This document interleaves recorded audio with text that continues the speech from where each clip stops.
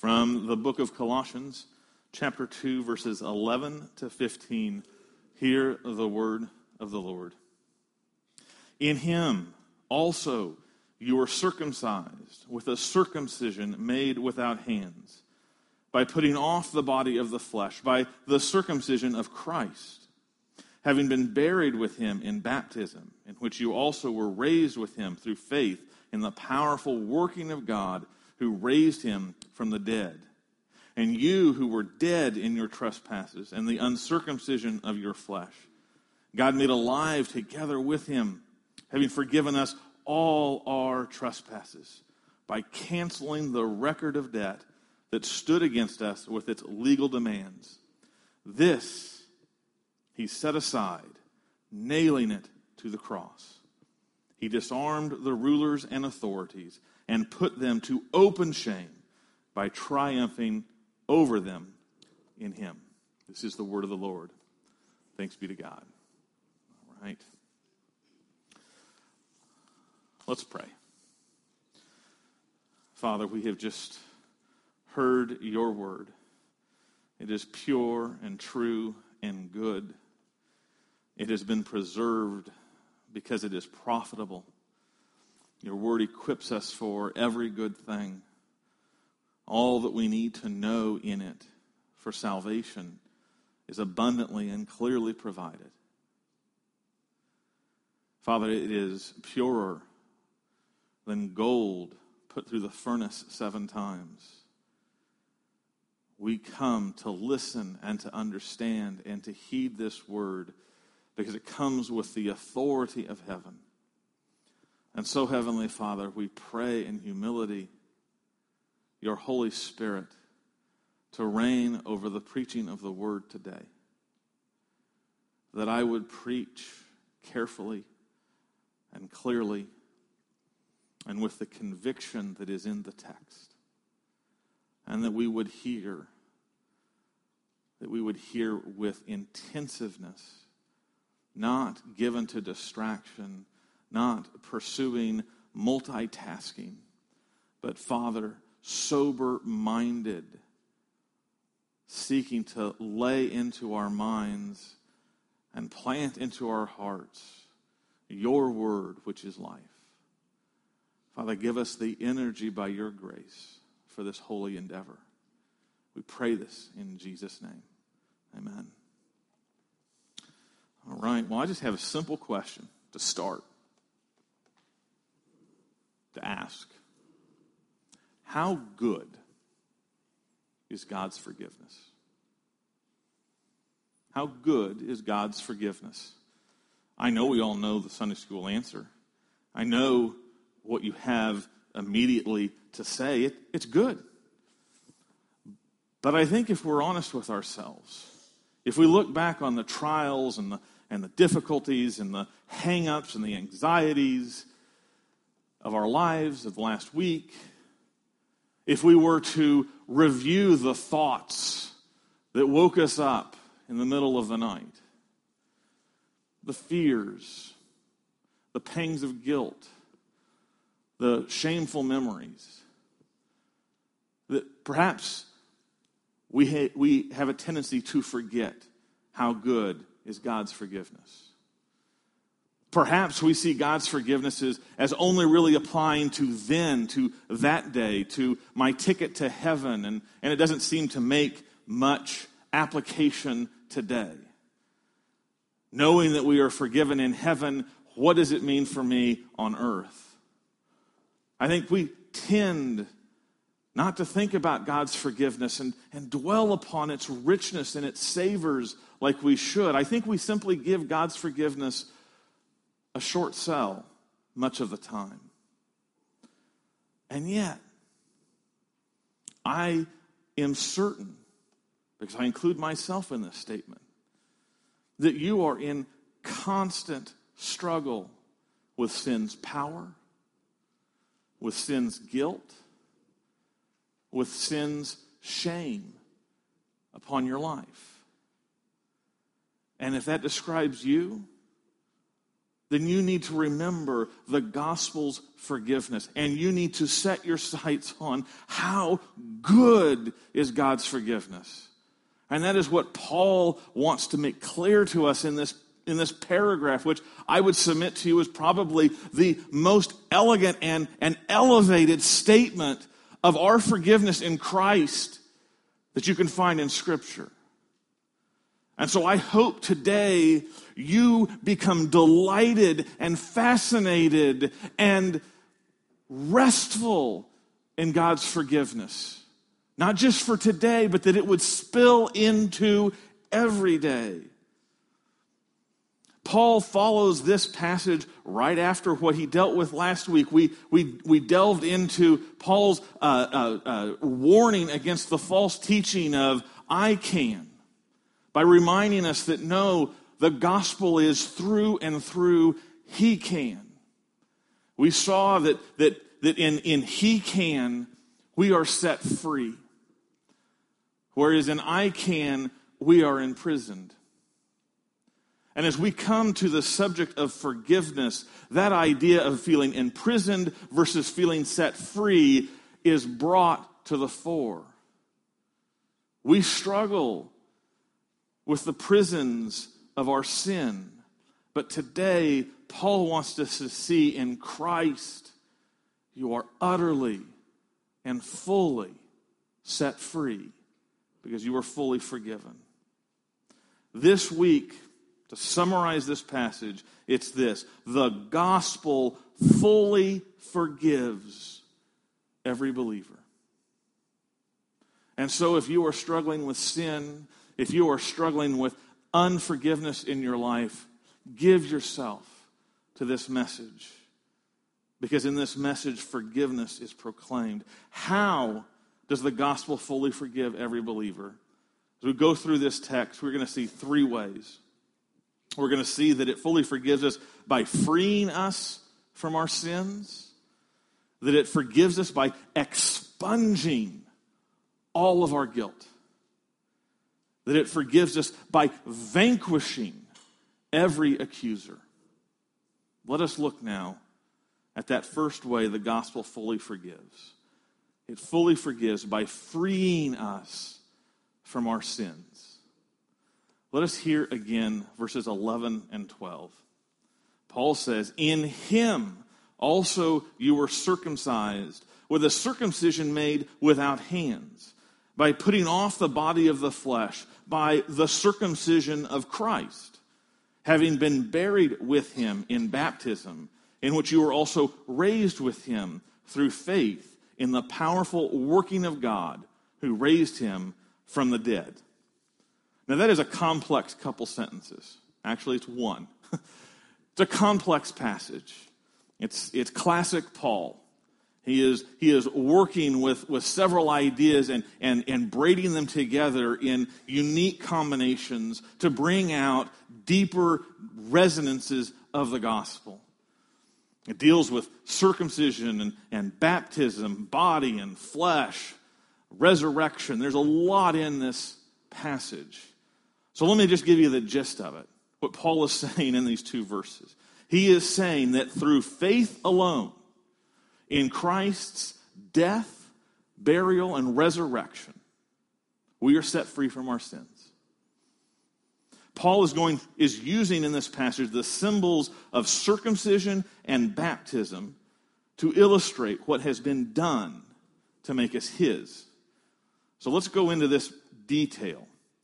And let's talk about the references to circumcision and baptism. When we see these phrases, circumcision and baptism, first of all, those were signs to the covenant community of belonging to God.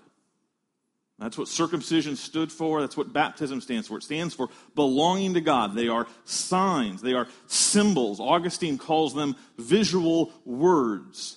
What they do is they depict visually what it means to belong in the covenant to God. When we look at circumcision specifically, circumcision means to cut. I had several pictures prepared, but I decided I'm just going to use words. It means to cut. All right? And it is a, not to put a sore point on it, it is a sign that is given to the males in the family that they are belonging to God. But the idea of cut is to communicate that in circumcision you are declaring and showing that you have been separated to God and separated from sin. Another way of saying that is you have been separated to God, who is life, and then you have been separated from disobedience or death. So the idea is that the part that stays is separated to God. The part that leaves represents what is separated to death. Baptism has very much the same terrain. It is a visual word of the death and resurrection.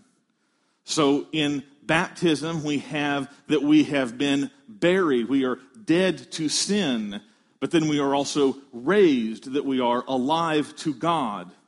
And so we have dead to sin and life to God. That's what baptism does. So when you look at Colossians 2, Paul brings baptism and circumcision side by side. And when we recognize what baptism and circumcision is, we see that they cover much the same terrain. In fact, baptism represents in the new covenant what circumcision did in the old covenant.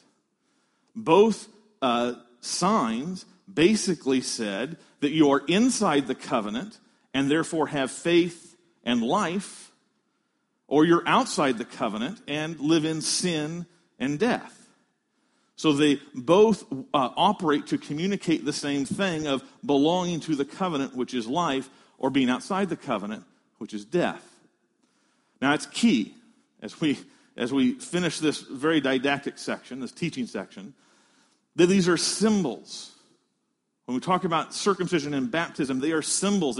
It's not the cutting of the flesh. It's not the water that gives them any power. It is that they represent, not them in themselves. It's that these signs and these symbols, they represent what he has done, not what we do.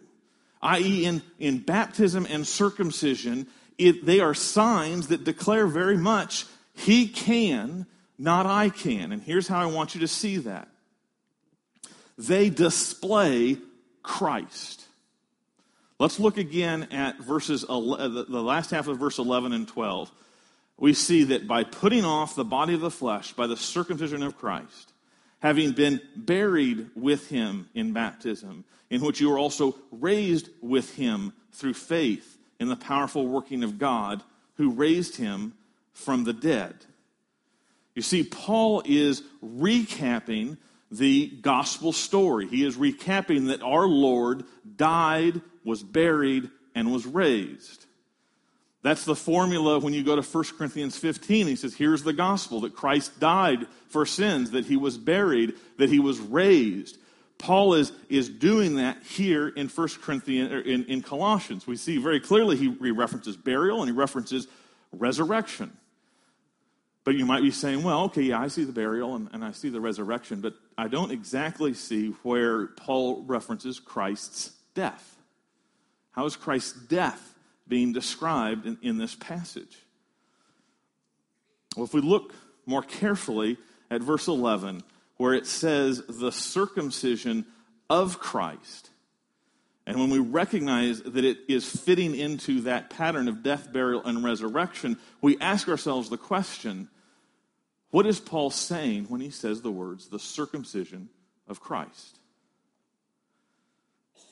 And when we think about it, we recognize that the circumcision of Christ is in the location of the meaning of death in this presentation of the gospel. How then does circumcision of Christ refer to his death? If you go back to Isaiah chapter 53, which is one of the most important chapters of describing the passion of Christ, you are told that when Christ, the suffering servant, died, this is what happened. Isaiah 53, verse 8. By oppression and judgment he was taken away. And as for his generation, who considered that he was cut off out of the land of the living, stricken for the transgression of my people. Does that help us see where the circumcision of Christ is a reference to death? Because in circumcision, that is cut off is dead. And we are told in Isaiah 53 that when Christ goes to his passion, he is cut off. He takes the punishment side of the seal and sign of circumcision.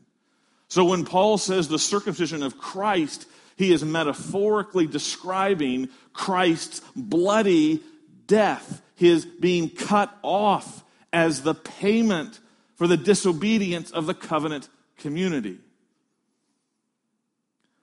So, what is all this worthwhile for?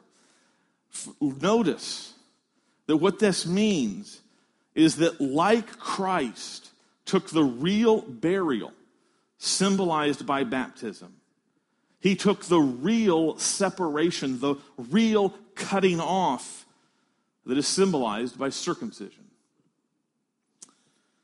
So then, all of that is interesting. How then does believing in Christ free us of sin? How is Paul using all of this to show us that we are freed of sin? And it's this simple fact.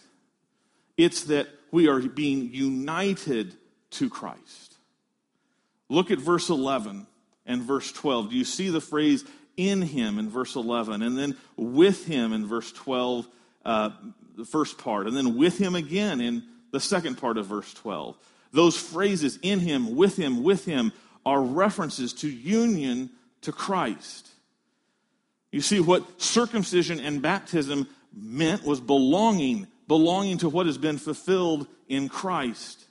And so Paul is saying that when you are with him, you have what he has done credited to you. So here's where we are going.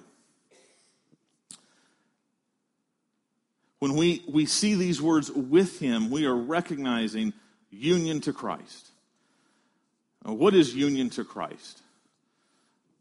Union to Christ is just like the meaning of marriage, being united to one another.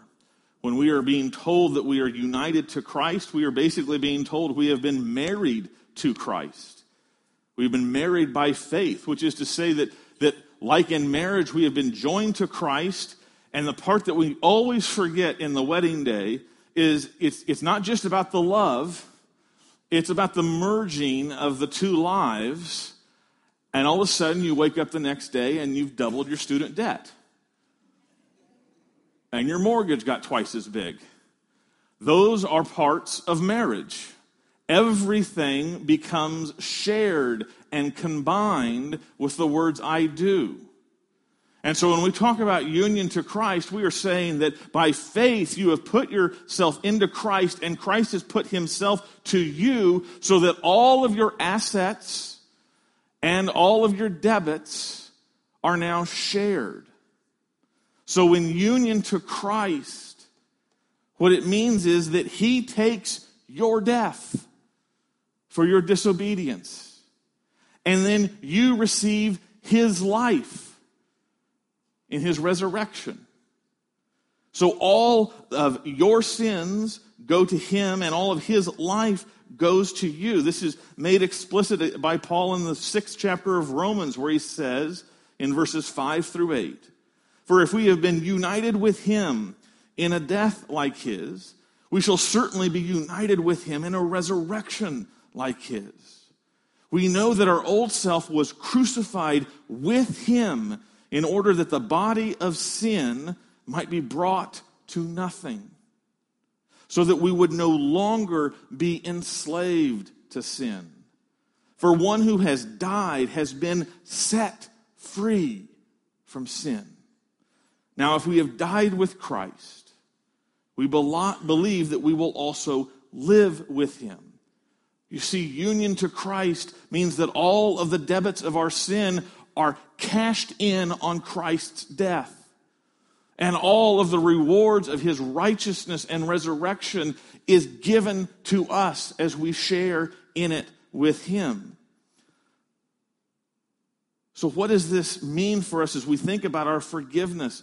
Because we have been united with him, we are freed from our sins. Here's what it means. In Christ, the final word to your sins is this: dead and buried.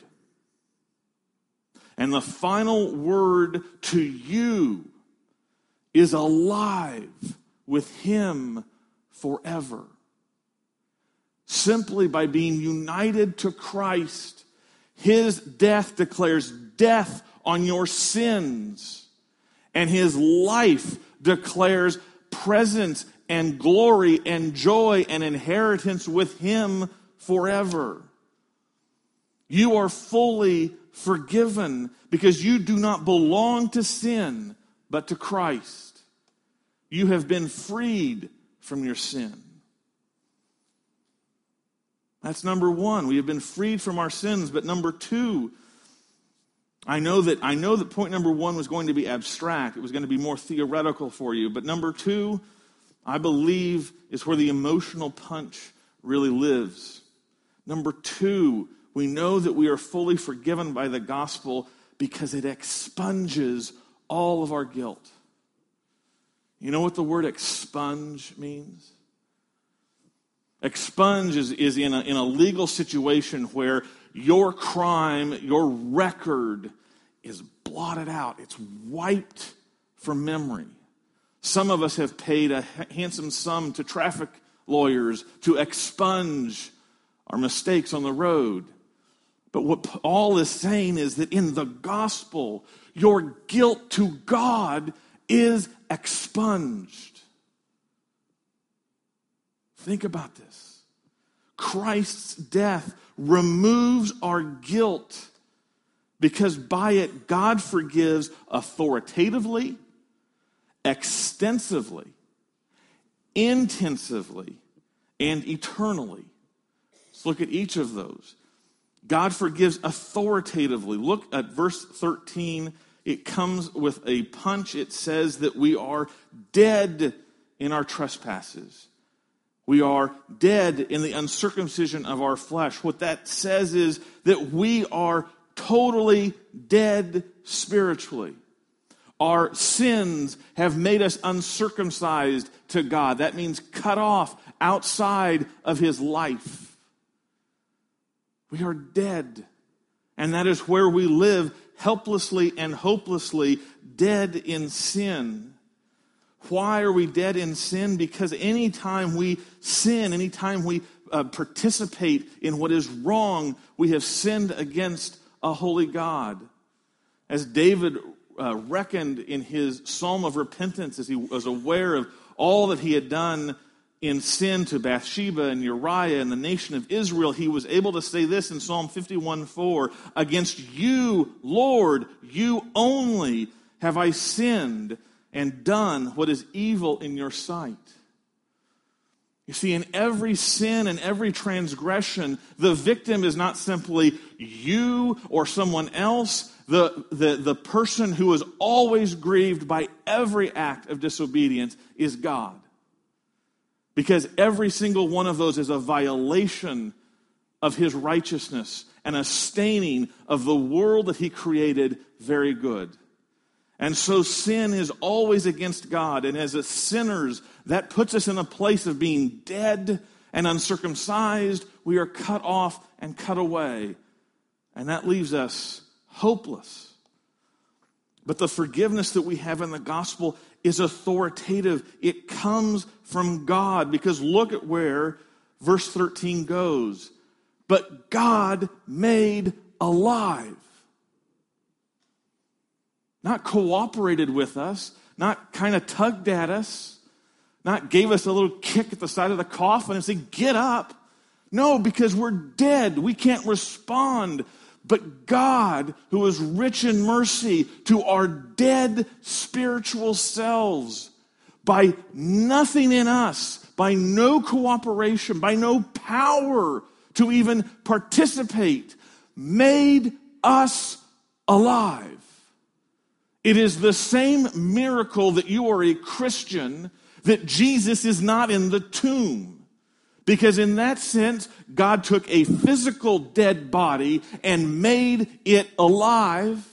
In the same sense, when he forgives you, he takes a spiritually dead person and makes it alive. You have experienced, by God's grace,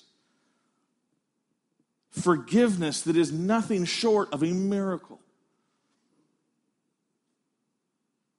And the most important thing for us is that this forgiveness comes from God. The way we know that we are forgiven is because of the resurrection that declares all the sins placed on Christ have been paid in full.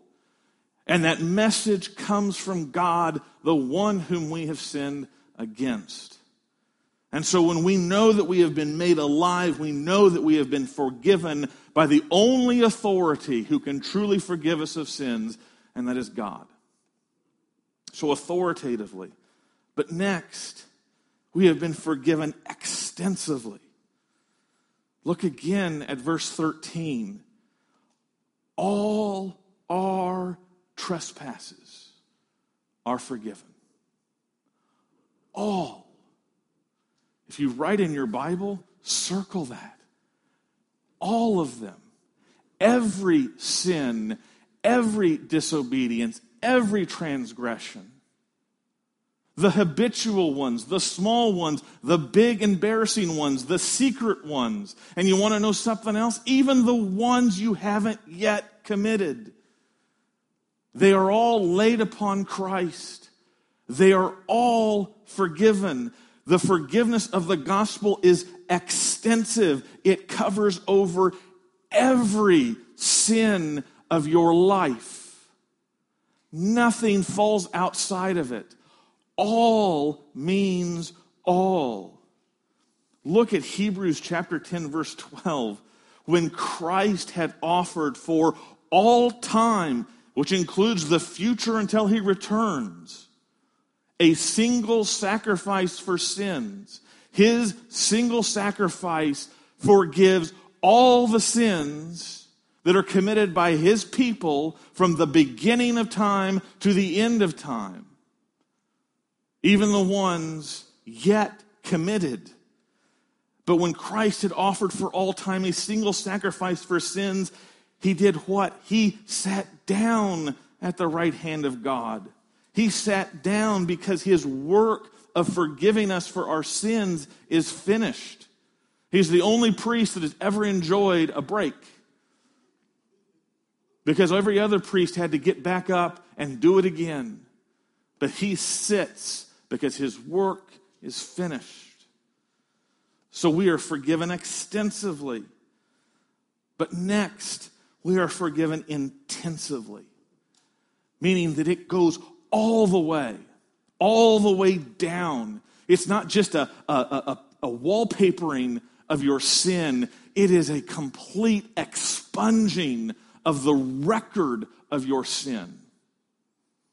This is a fascinating, staggering concept. Look at verse 14. Look at verse 14. By canceling the record of debt that stood against us. The record. What is this record? Every single one of us should be terrified that we are just told in Scripture that our sins have been recorded. They are on record. They have been written down. The scariest paragraph in all of Scripture is Revelation chapter 20, 11 to 15, where the Apostle John writes, "Then I saw a great white throne and him who was seated on it. From his presence, earth and sky fled away, and no place was found for them. And I saw the dead, great and small, standing before the throne, and books were opened. Then another book was opened, which is the book of life. And the dead were judged by what was written in the books, according to what they had done. And the sea gave up the dead who were in it. Death and Hades gave up the dead who were in them, and they were judged, each one of them, according to what they had done. Then death and Hades were thrown into the lake of fire. This is the second death, the lake of fire. And if anyone's name was not found written in the book of life, he was thrown into the lake of fire. There is a record of our sin. They're filling books. And when judgment comes, the books get opened. The debt of our disobedience is incalculable. Jesus tells us a parable in Matthew 18 of a man who had basically trillions of dollars in debt to the king. And that was figuratively representing our debt to God.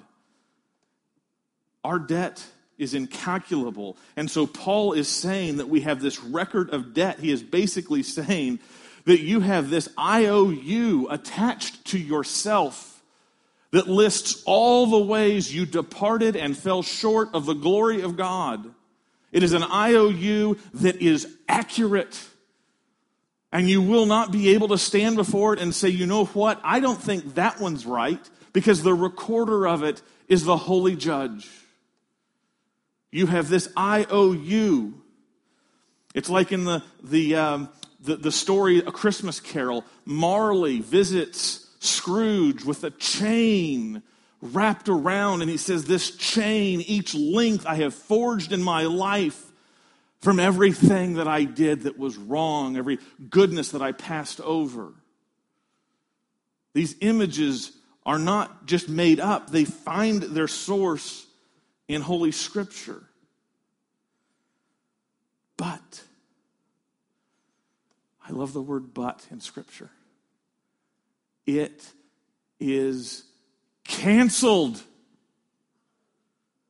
It is canceled. The word used here means obliterated, means wiped away, means expunged. So there is no record. That is what Paul says. Listen to these verses. Micah 7:19. He will again have compassion on us. He will tread our iniquities underfoot. You will cast all our sins into the depths of the sea. Oblivion. Psalm 103:12. As far as the east is from the west, so far does he remove our transgressions from us. East and west never meet. So they are infinitely separated from us in God's forgiveness. Isaiah 1:18, come now, let us reason together, says the Lord. Though your sins are like scarlet, they shall be as white as snow. Though they are red like crimson, they shall become like wool. These are the promises of the forgiveness that God has for us. But it gets richer. It gets richer. It's more than just that they have been separated. The scriptures say God forgets them.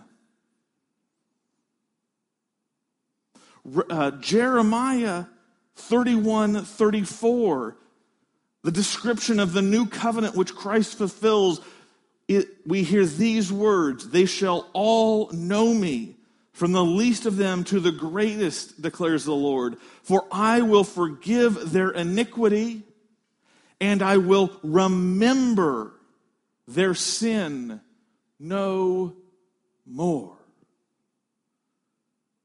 The omniscient God promises in the new covenant to forget your sins, to not remember them. How mind-boggling. How? I mean, we should all be asking, how? God can't just overlook. How can he forget what I have done? How can he forget those things? I can't forget them. How can he forget them? Well, that's because our forgiveness is not just intensive, it's eternal. How is the record expunged? How are our sins forgotten? Look again at verse 14. The last half. This, the record, he set aside, nailing it to the cross. The record he set aside, nailing it to the cross. Our IOU was nailed to the cross. It was displayed on the cross. This one debt-free. This one record clear. How? How was it nailed to the cross? There's only one cross that we can be thinking about here. The cross that our record was nailed to was the cross of Christ. And read the Gospels. There was no document nailed in that crucifixion scene that had our sins written on it. There was no paper that listed my sins. So what does Paul mean when he says that my record has been nailed to the cross? There was only one thing nailed to the cross that day, and that was Jesus. What Paul is saying is staggering. He is saying that our ledger was cleared by God writing upon his own Son our transgressions. Our ledger is emptied because Christ took those records upon himself. Christ was made our record. Christ was the thing nailed. Christ was your IOU nailed to the cross. One of the most staggering verses in all of Scripture is 2 Corinthians chapter 5, verse 21, which tells us, let me turn to it, because I didn't put it in my notes. I have it memorized, but I just don't want to do that. 2 Corinthians 5:21 tells us this: for our sake he made him to be sin who knew no sin, so that in him we might become the righteousness of God. Christ, the sinless righteous one, was made our IOU. He was made our sin when he was nailed to the cross. How can the righteous one become our sin? But that is what happened on the cross. Our book was Christ on the cross. And so this is why we can say we are expunged of all our guilt. We have been cleansed by Christ's blood. Listen to Revelation chapter 7:14. They have washed their robes and made them white in the blood of the Lamb. White in Christ. God can't see your sins. He can't even remember them. Why? Because in Christ they have been obliterated. They have been completely taken away. In Christ, God can only see you as whiter than snow,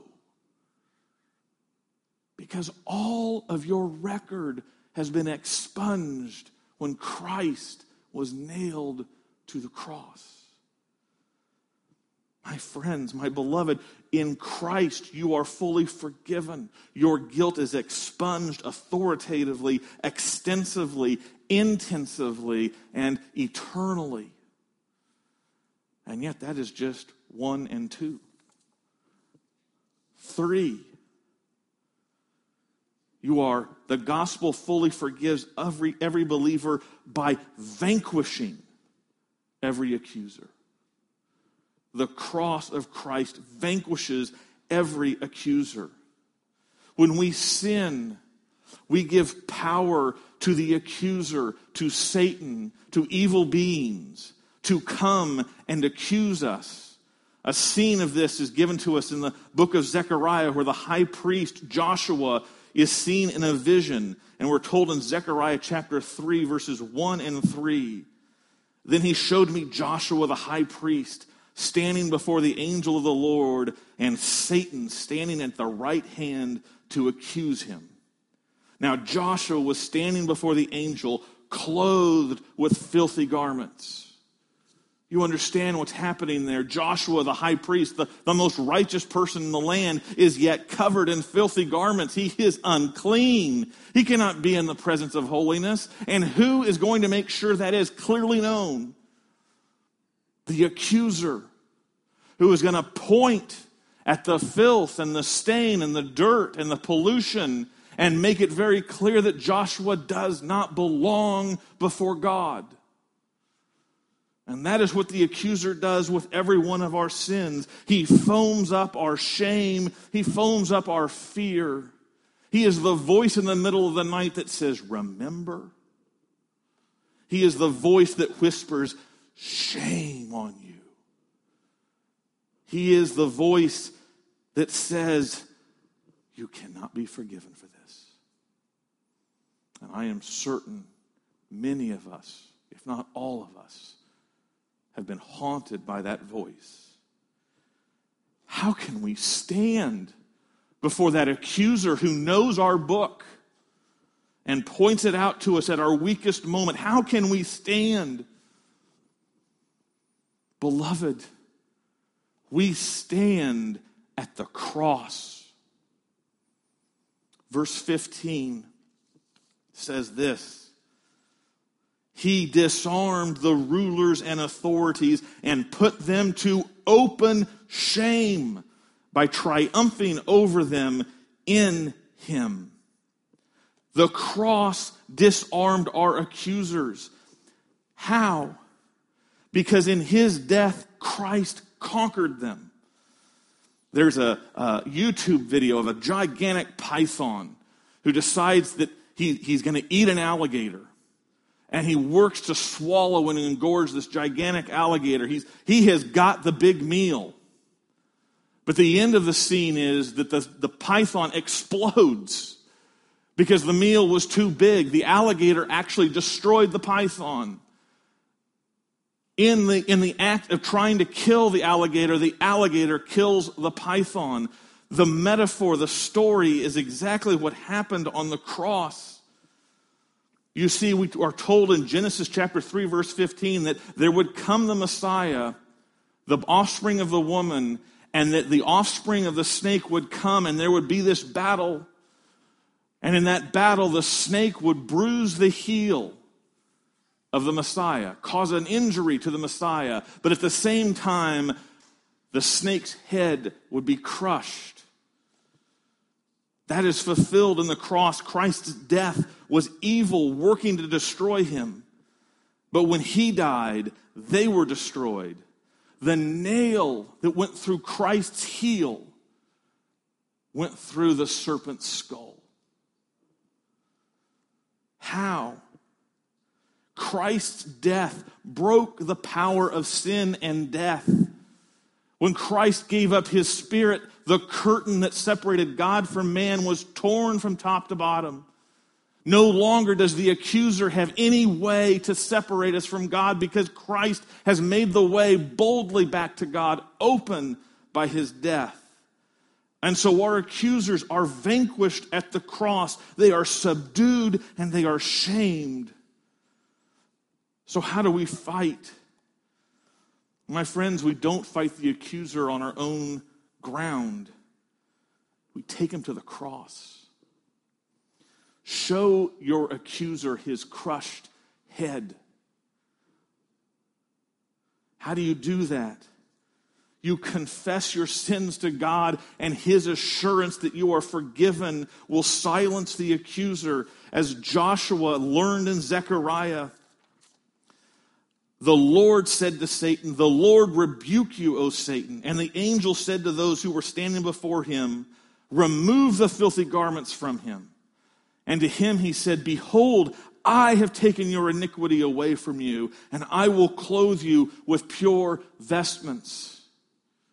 You see, the accuser is silenced because the gospel declares you have been vanquished. I like to think of the scene in the Lion King where the hyenas are coming and about to attack Simba because he's all alone, and he roars, this baby little roar. Rawr. And they're not afraid at all. But in the meantime, his father, Mufasa, comes behind Simba. And when Simba roars the second time, the roar of his father overwhelms. And all of a sudden, this loud, earth-shattering roar puts the hyenas into a whimper. They tuck their tail between their legs, and they scamper away. When you bring the accuser who accuses you of your sin to the cross, you bring the roar of Christ upon that lie, and it will whimper away with its tail between the legs. Your accusers have been vanquished because you are fully forgiven. So to conclude, the gospel fully forgives every believer. It frees us from our sins. It expunges all of our guilt. It vanquishes every accuser. When sin seeks to overpower you, preach Christ crucified to it and yourself. I hope that I am speaking to people who know Christ as Lord and Savior, but I appeal to you, if that is not true of you, if you have not come to Christ, asking for his forgiveness, asking him to be your Lord and Savior, then know this: your book still sits in front of God, ready to be opened on the last day. Turn and put your faith in Christ, and that book is canceled, paid in full, and expunged. My dear friends, beloved in Christ, let us all rest and rejoice in the good news. There is therefore now no condemnation for those who are in Christ Jesus. Amen? Amen.